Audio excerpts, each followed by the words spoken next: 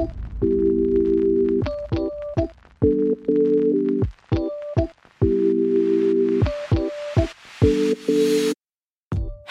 welcome to the Freedom House Church Weekend Message. Today, you'll be hearing an exciting message from a communicator on our teaching team.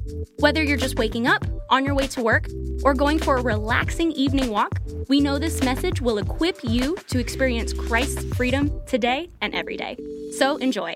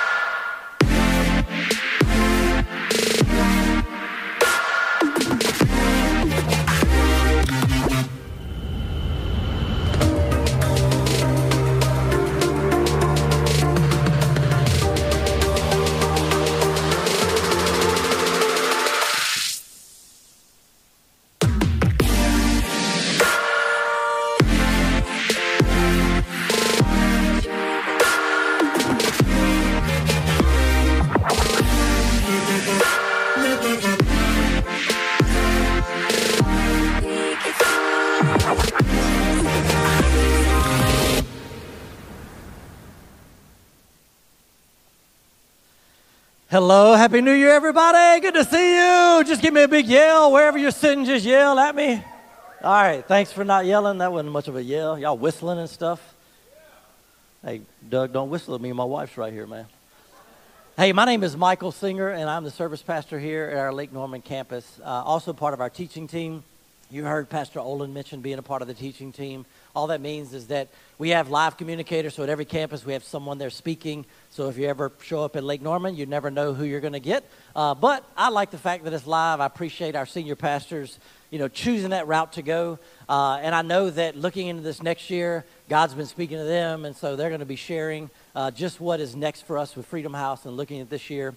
So let's give it up for our senior pastors for all the hard work and just them listening to God and just being visionaries that they are. They're extremely great visionaries, and that's why I love them. I'm not the greatest when it comes to visionary stuff, when it comes to a new year, and I'm just one of those resolutions, that just stuff that's going to fail for everybody anyway. And some people do vision boards. I should probably do a vision board, but I don't do that.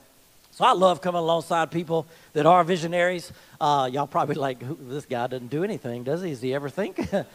I do. I do look forward to things. But anyway, before we get into this message today, I just want to remind you of a couple of things. With our Freedom House app, you can take notes, and I particularly love that because I can always find my phone and go back to those notes. When I used to write on paper, I would love to have this great ideal dream of having that paper and going back and looking at it, and I never did, and I would lose it, but now it's on my phone.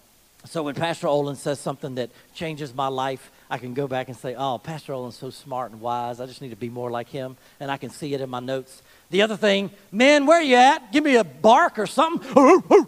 Yell, men, in here, y'all men. All right, men, this Saturday, I'm looking at all of you right here, right now. I want to look at you Saturday, 8 o'clock. Be right here. Be here Saturday, and I want to see you. Men, we get to know each other by just hanging out. We don't need to do a lot of talking. If we're just sitting by each other, playing a game, it doesn't matter. Women don't understand it. We can go on a trip and not say more than 10 words, and we come back best friends.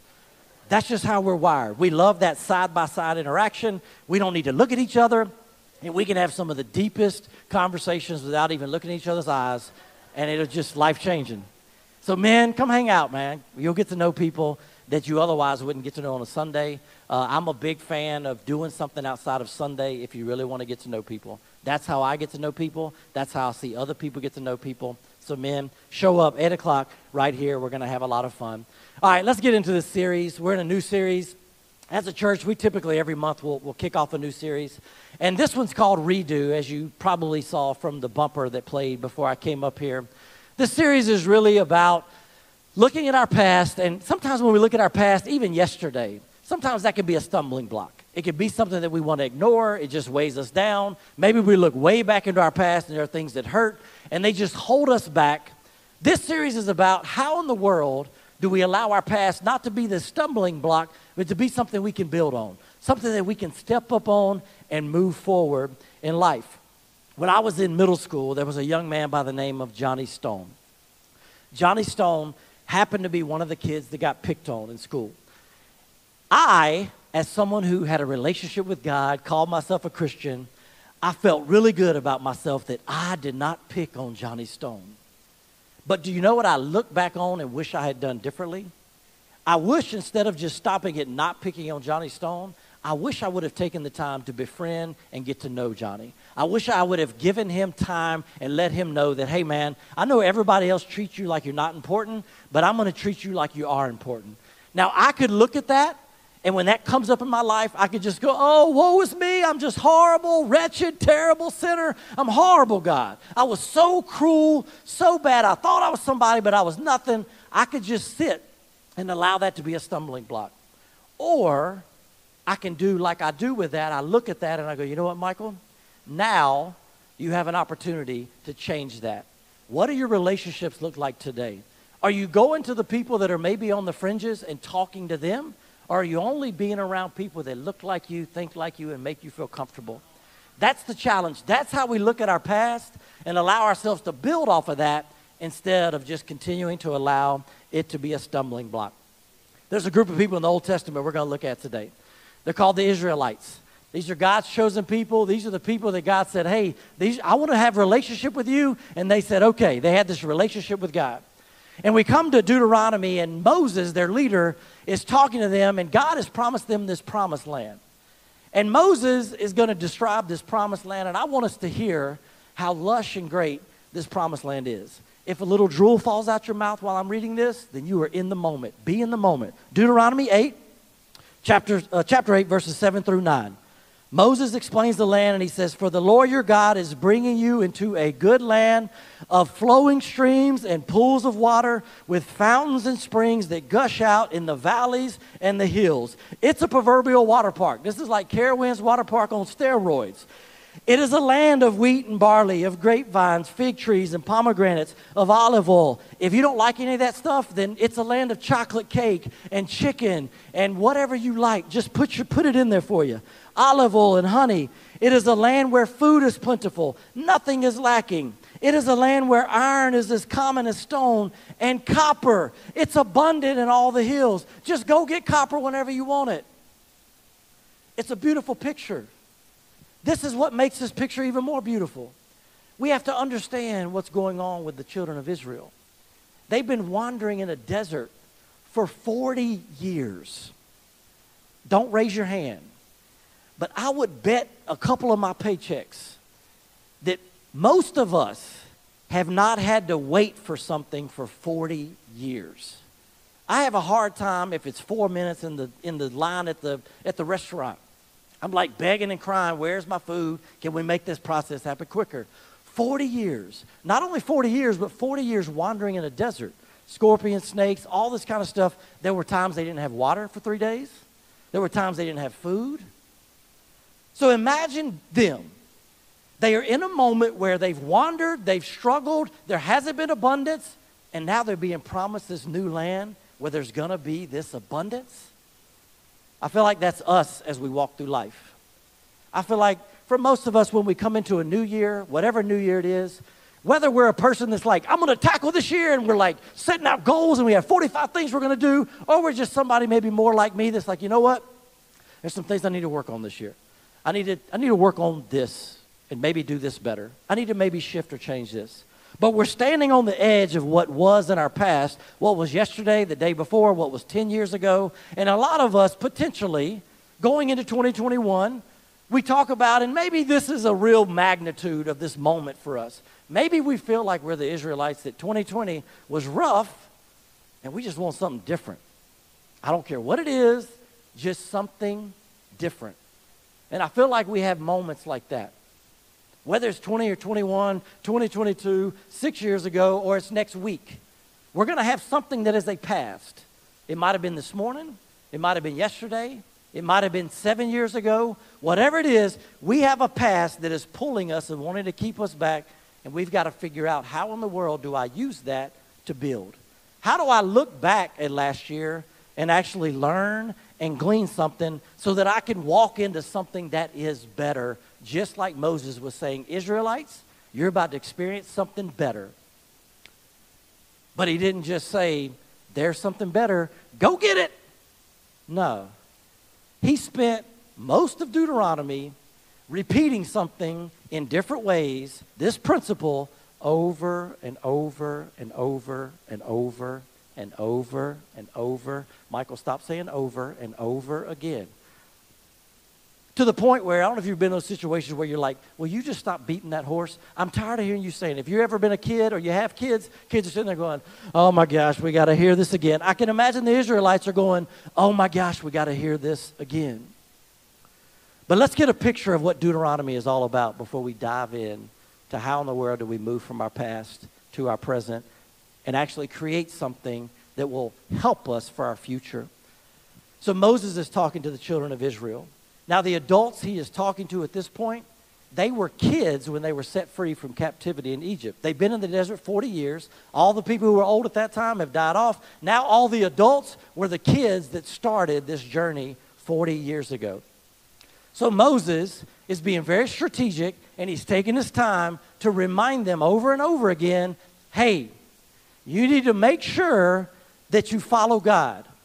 God has a way for you. He's the one God. All these other gods are not your gods. There's one God, but he has these guidelines and these boundaries for you. And listen, children of Israel, before you go into this promised land, you've got to decide, are you going to follow those guidelines or not? And if you do, there's some benefit of that that'll help you in the promised land, but ultimately, it's your choice. And so he repeats to them over and over again about following these guidelines and the importance of obeying God's word. I'm going to read 2 scripture verses. This is 2 of about 2,000 in Deuteronomy that reiterate this point of them following God's commands, his word, his guidelines. Deuteronomy 5:32 through 33. So be careful to do what the Lord your God has commanded you. Do not turn aside to the right or to the left.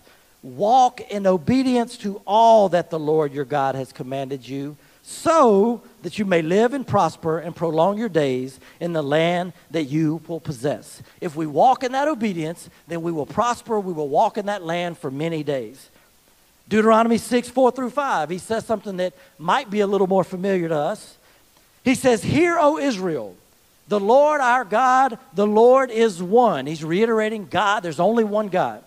And then he says, love the Lord your God with all your heart, with all your soul, and with all your strength. This might be familiar to us because in Mark chapter 12, sorry, pointing to Freddie, we do a men's Bible study every Wednesday morning, 7 o'clock, 8 o'clock, show up right here. Freddie leads at 7 o'clock. We talked about this recently. Mark 12, Jesus actually quotes this scripture. A guy comes up to him and says, what's the greatest commandment? And he says, the Lord your God is one God. Hear that, O Israel. Love the Lord your God with all your heart, with all your soul. He adds your mind and your strength.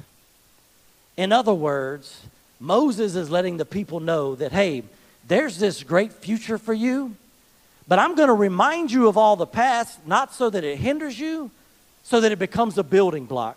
Because there were moments in the past where you did not follow what God called you to do, and you saw where that got you. So it's very important that you continue to follow what God has as you enter this new land, because that is going to be the one principle that helps you. In other words, are you willing to give God position in your life? Are you willing to put him first? Are you willing to put him in the place he desires so that when you walk into this new land, you can actually experience the greatness that God intends for us to experience in it? There's a statement I want to make that I hope you leave here with, kind of a mantra statement. I'm going to hopefully say it throughout this message a lot, and hopefully I'll irritate you. I'll say it so much. The statement is this: our past becomes a present when God has position. Our past becomes a present when God has position. What I mean by that is that if we want our past to actually be something like a gift that we open up that's beneficial, then we have to give God position. Our past becomes actually something worthwhile, a present, whenever we give God position in the way that we go about our life. I believe the area that we wrestle the most with this principle of allowing God to have position in our life is actually in a place that Moses reminds them where the wrestling is going to be. And that place is our heart. Here's what it says in Deuteronomy chapter 8, verse 2. It says, remember how the Lord your God led you all the way in the wilderness these 40 years. He's talking about the past. He did this to humble and test you in order to know what was in your heart, whether or not you would keep his commands. We have to wrestle in our heart. What goes on in our heart, what place we give God in our heart, will determine what our past becomes. If it truly is going to become a gift that we can use, that we can build on as we walk and take the next steps, or if we're not going to allow God in there and have his position in our heart, and our past continues to hold us back, continues to hold us in bondage, continues to cause hurt and pain, and we never step and move past that. We got to give him position, but there's some battles we have to face in our heart. I'm not here to say these are all the battles that you're going to face and that I'm going to face. But I want to mention two battles that Moses actually mentions to the children of Israel before they enter this promised land. Two battles they're going to have to face. If they want to give position to God and their past become a present, these are two battles. First battle is the battle of pride. The battle of pride. Pride is simply a pleasure or satisfaction that we get from our own achievements. It's something that we do that we go, oh, this feels good because I did it. It's that satisfaction moment.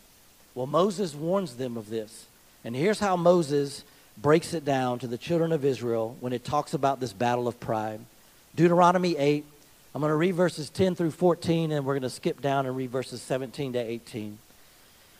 Moses says, when they get there, he says, when you have eaten and are satisfied in this new promised land, praise the Lord your God for the good land he has given you. Be careful that you do not forget the Lord your God. Be careful you don't take God out of position, failing to observe his commands, his laws, and his decrees that I am giving you this day.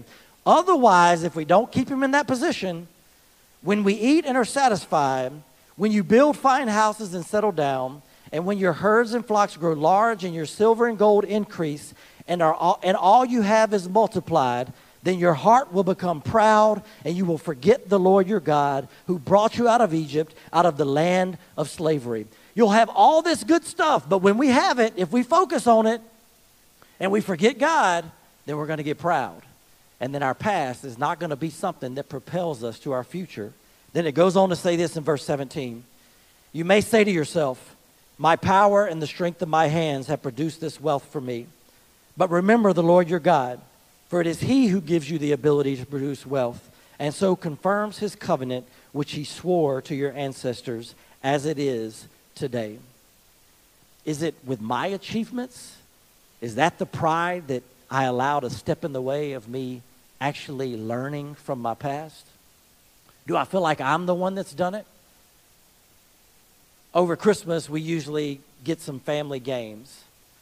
And this past Christmas, we got a few games. And just to give you an idea of me in games, I like games with a little bit of strategy, but I don't like games where it's like strategy to the nth degree. I've never played this Settlers of Catan. Anybody ever played Settlers of Catan? It just sounds like there's a lot of strategy. I don't even want nothing to do with that. I like simple games like Yahtzee and stuff, where I can roll the dice and I add up numbers, and my brain likes to work like that. Well, we got a pretty simple dice rolling game. It's called Quicks. Is that right, baby? Quicks? Quicks. Pretty simple game. A little bit of strategy, but just enough strategy. But what I really love is when you roll the dice, there are certain different things you have to add dice up. You have to make decisions, and that's just how my brain works. I find myself getting frustrated at games like this. Not with the game, but with the people of the game. I was playing with my family. I found myself getting a little hot and frustrated because here's some of my thoughts that go through my head. We just explained these rules. You mean to tell me you don't remember that you got to take this dice and do this, call that out and do this? Come on, man, I got it. Why don't you have it? Or, what in the world is taking you so long to add up these numbers? I mean, we've been in school forever. Like, Can you add up the numbers, make a decision, and move on? Like, let's keep the game going. Those are very prideful statements, because what it's saying is that I've arrived and achieved something that you haven't, and I'm better than you at adding these numbers up. And I'm going to let you know, and I'm going to get so mad and frustrated to let you know that I'm better than you. That's that pride welling up. We all have moments, if we really stop and survey, where pride wells up in us. It's easy for us to look at pride and think of the stereotype of pride of just someone being all blown up, their world. They got the great everything. They got the great house, the great car. They walk around like they're better than everybody. It's easy for us to see that blatant like achievement and ability. Because of their achievement and ability, they just think they're somebody. It's easy for us to see that and to miss out. And that is the form of pride. But it's easy for us to miss out and really dig deeper. What if pride also was us not being willing to sit in our insecurities and our pain and wrestle with them until we learn something? What I mean by that is I've had moments where people have come up to me and said, hey, you did this and it created this problem, or hey, you need to work on this. Kind of a corrective moment. If you're married, you probably have had a few of those. I know I have. But as loving as my wife does it, and not attacking and not putting me down, it does not feel good. And we all wrestle with insecurities, because in those moments, it feels like that person has taken a knife and just raked across that insecurity. And when my insecurity is raked off, you know what I want to do? I want to run away and achieve something else that's pleasurable and fun, that makes me feel good. I got this achievement that I want to lean into because that makes me feel better. That's the pride. The pride of I want to get this achievement and I don't want to sit in what doesn't feel good.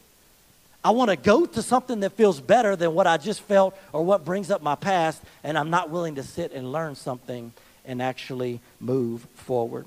I think another form of pride is whenever we look to only our perspective, the way we see things, the way we think about things. And sometimes it might be that our perspective allows all the negative of our past to drown out anything that could be positive. And we don't want to hear God, and we don't want to hear other people give us encouragement that have been through the same thing. It's my perspective. That is a way that we walk in pride. Psalm 123, when you read the last verse, it actually tells us a companion of pride. It says that a companion of someone who is proud is also someone who has contempt. Here's what contempt is. Contempt is the feeling that a person or a thing is beneath consideration, worthless, or deserving scorn. Have we ever looked at our past and said, that moment was so bad, it's beneath my consideration, I don't even want to look at it anymore? Or, better yet, if we've been hurt by someone, you ever had a moment where you thought, man, they're the worst thing on the earth. I would never do what they did. Gosh, they're so horrible. The way they did me, I would never do that to somebody else. That's pride. Because we're looking at somebody and saying they're not even worth the consideration of anything. Well, I love 1 Corinthians because it gives us a little bit of a reality check when talking about if people are really worthless, and we having pride thinking that we're better than somebody else for whatever reason. Here's what 1 Corinthians says, chapter 1. I'm going to read verse 26 through 31. Brothers and sisters, that's everybody in here, think of what you were when you were called.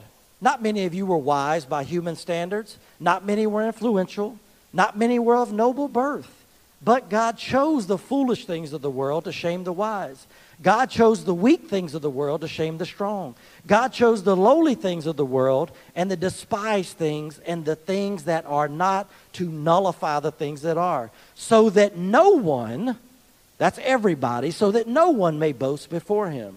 It is because of him that you are in Christ Jesus, who has become for us wisdom from God, which is our righteousness, holiness, and redemption. Therefore, as it is written, let the one who boasts, boast in the Lord.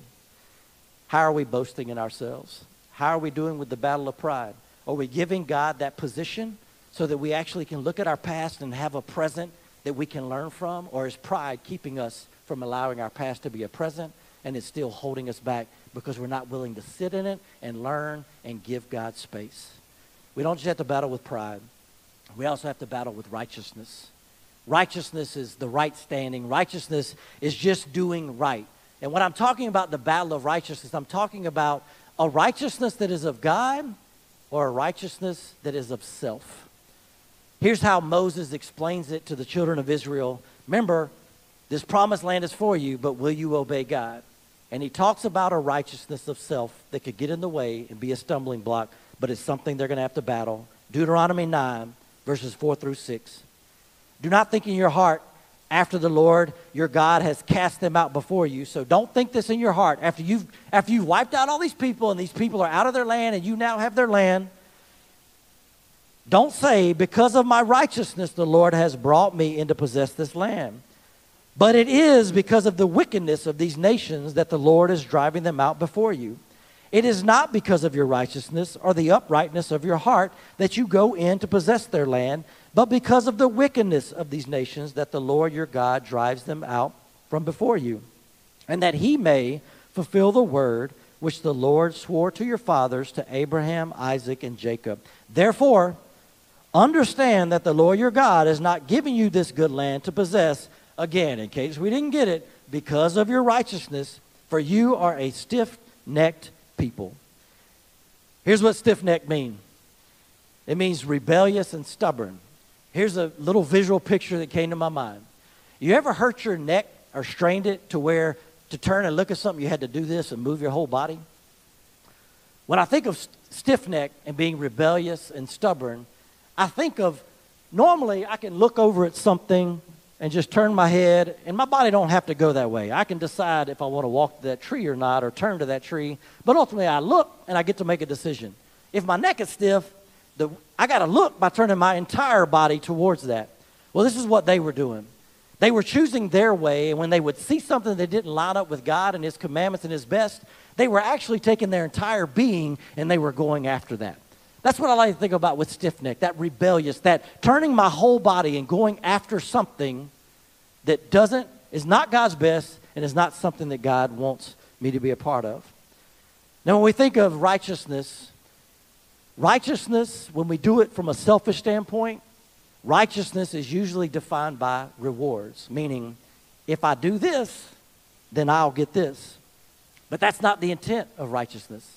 The intent is not for righteousness to be defined by rewards. Righteousness instead is intended to be based off of the enrichment, the satisfaction, and the endurance of a life that is led by obedience, or a life that is willing to be obedient to God. A satisfaction, an enrichment just from being obedient to God. It's the difference between feeling like we deserve something and being motivated by something. When my kids like to play video games, like a lot of kids these days, and there are times where my kids will wake up and they will do all their chores, and without being asked, they'll do everything because they want to play video games. There's a motivation there. That is very different for me than when they come up and say, can I play video games? And I have to say, or my wife has to say, did you do your chores? No. Well, you can't play video games. You can't get the reward until you do the chores. The difference for me is that one says, oh, I deserve video games, so I'll just do whatever. The other one says, you know what? If I learn the discipline of cleaning up after myself, then there'll be something I can do after that. If I learn work hard and then I can play hard, well, that's a principle that we can actually live by that helps us later on in life. If we show up to work and go, well, I guess I'll do this just to get the money, that's different than going, you know what? I'm going to put all my effort and energy to this and motivate it, and I know that there'll be money and I can pay all my bills and my rent. Self-righteousness says, you know what? I deserve it. That's what Moses was telling them. Don't get in that land and think that all these people, you ran them out of town and killed them all and got this land just because you're good and righteous. How many times have we said, God, I've been tithing. God, I go to church. God, I'm involved and I serve. God, I'm really nice to people. I deserve this. How many times have we done that? Or do we just get motivated by the goodness that God has for our life and we walk in the righteousness and things that he has for us? Here's some forms of righteousness. If we have a propensity to judge others for their actions, meaning that we don't know them, we hadn't talked to them, but we see them do something and we label them, you're this because you did this, without ever knowing them, then we've judged them. If we have a propensity to look at other people and judge them, then maybe we're righteous.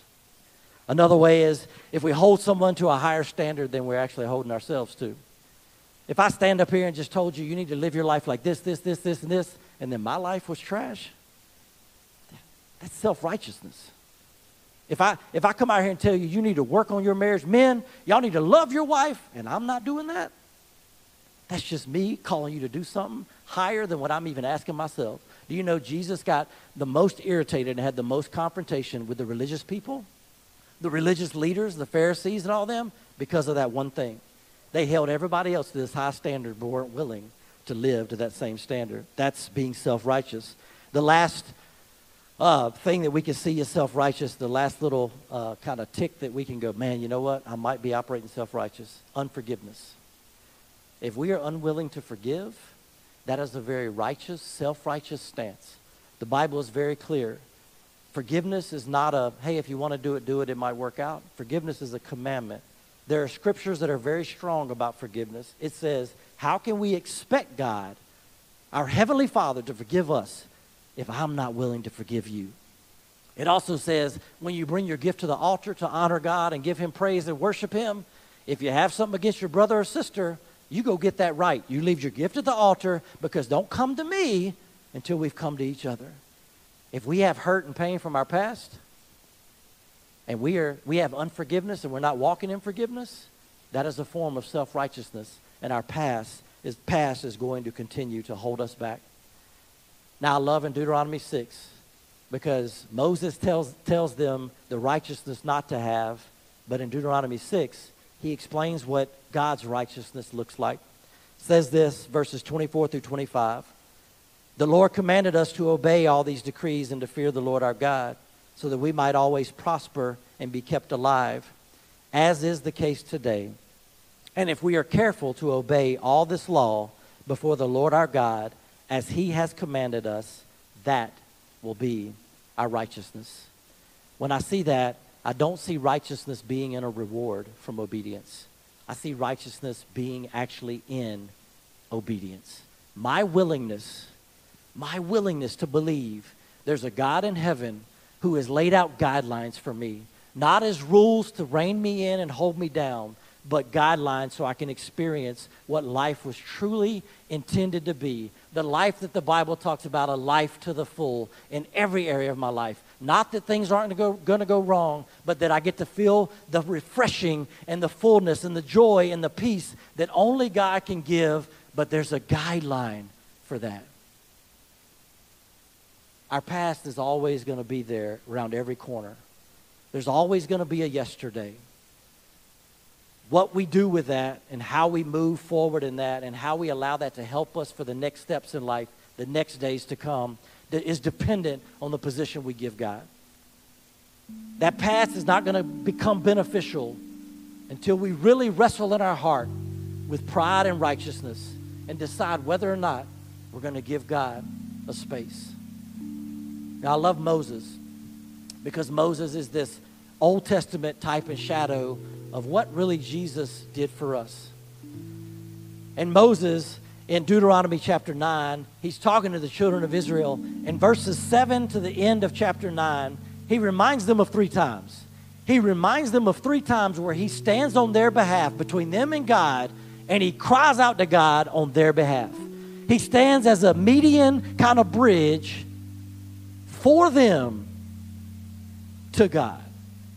And it's all around keeping that relationship. He reminds them that, hey, remember when I went up on the mountain and I was up there getting the laws, the 10 commandments from God? When I was up on that mountain, I fasted and I prayed 40 days on behalf of you. I was trying to get God's heart for the guidelines He wanted to give us so that we could have relationship with Him, so there could be this covenant. 40 days I fasted and prayed to get those for you. And then He said, when I came down from the mountain, y'all had gotten bored, frustrated, and felt lost, and you built this golden idol to worship. And He said, I was mad at you. Not only was I mad, Moses said, but God was mad. God was ready to wipe the Israelites off the face of the earth. He said, look, Moses, those people are trifling, messed up. They don't want to follow me. So you know what I'm going to do? I'm going to wipe them out, and I'm going to let you become this great nation. I'm just going to go through you, Moses. I'm tired of them. But Moses said, remember when that happened? I went back up and I laid prostrate on my face before God. 40 days and 40 nights I fasted and I prayed on your behalf. God was ready to wipe you out, but I knew that I had to stand in the gap for the relationship. And God turned his heart back to you. And then he reminded them the last time. He said, hey, remember when God said, here's the land, you can take it? And y'all rebelled, you stiff-necked people? Y'all rebelled and went your own way? He said, I fasted and I prayed. And I laid on my face because God was done with you. I laid on my face and I stood in the gap for you because I cared about you. That sounds a little bit like what Jesus did for all of us. I love what 2 Corinthians chapter 5, verse 21 says. It says, God made him, talking about Jesus, who had no sin, to be sin for us, so that in him we might become the righteousness of God. If you will, stand to your feet with me. So that in Jesus we might become the righteousness of God. When we read Deuteronomy chapter 6, and Moses laid out what righteousness was, remember, he said true righteousness is not a reward from following God, but it's actually in following God. It's in the law. It's in the commandments. Very interesting that Jesus said, I didn't come to abolish or get rid of the law. I came to fulfill the law.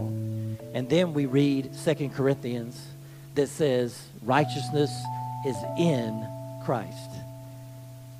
Old Testament, righteousness in the law. Jesus fulfilled that law. Now our righteousness is found in the one who fulfilled the law. If you will, close your eyes with me. I just want you to take a moment and just look within yourself. Our past will never feel like it's worthwhile, will never be a present unless we give God some kind of position, a position of leadership. We all have life to lead. We all are going to walk out of here and look to tomorrow and the next day and the weeks to come. And I just have one question for you. I don't know what your life has been like to this point, but I do want to invite you that if you've never given God position, and maybe your past has just been killing you, maybe the emotional baggage, the struggle, the hurt, the pain, the anxiety, the stress, maybe it's just been wearing you down. I'm here to tell you, it's not going to change overnight, but when we give God position, we'll begin to see things change. We'll begin to win the battles of pride. We'll begin to have victory in the battle of righteousness. If you're here today and you say, God, I need to give you position, whether that's for the first time, God, I've never given you position. I've been living my life as a righteousness checklist. I do this and do this, but I've never given you position by having a relationship with you. If you're there, or maybe you have a relationship already, but you realize as you reflect, there are areas where you haven't given God position. If that's you and you just want to give God position for the first time or just in an area, I just want you to raise your hand up and just say, God, I need your position. I see your hands. You can put them down once you've raised them. This is just to let God know, God, I hear you. You're talking to me. You can put it down. I'm going to pray, and I want you to repeat this prayer after me. And I think it's important. Our words are very powerful, so I think it's important that we hear ourselves say this prayer. So when you say this after me, just pray it loud. Say, God, I love you. Thank you for sending Jesus to die for me. Not only to die, but to be raised from the dead. I choose that because that is how I give you position in my life. No longer will pride beat me down. No longer will righteousness hold me back. But I'll move forward and discover the present of my past through the position God has. In Jesus' name, amen. Y'all give God a hand clap. Thanks for tuning in. If you enjoyed this message, we encourage you to spread the word. Share with your friends and family on social media, and make sure you subscribe to hear a new message every week. Really love the message? Well, we want to hear from you. Make sure to leave us a review below. Want more Freedom House content? Follow us on Instagram @Freedom House and subscribe to Freedom House Church on YouTube. We hope you are equipped to experience all that God has for you this week, and we'll see you for our next Freedom House Church weekend message.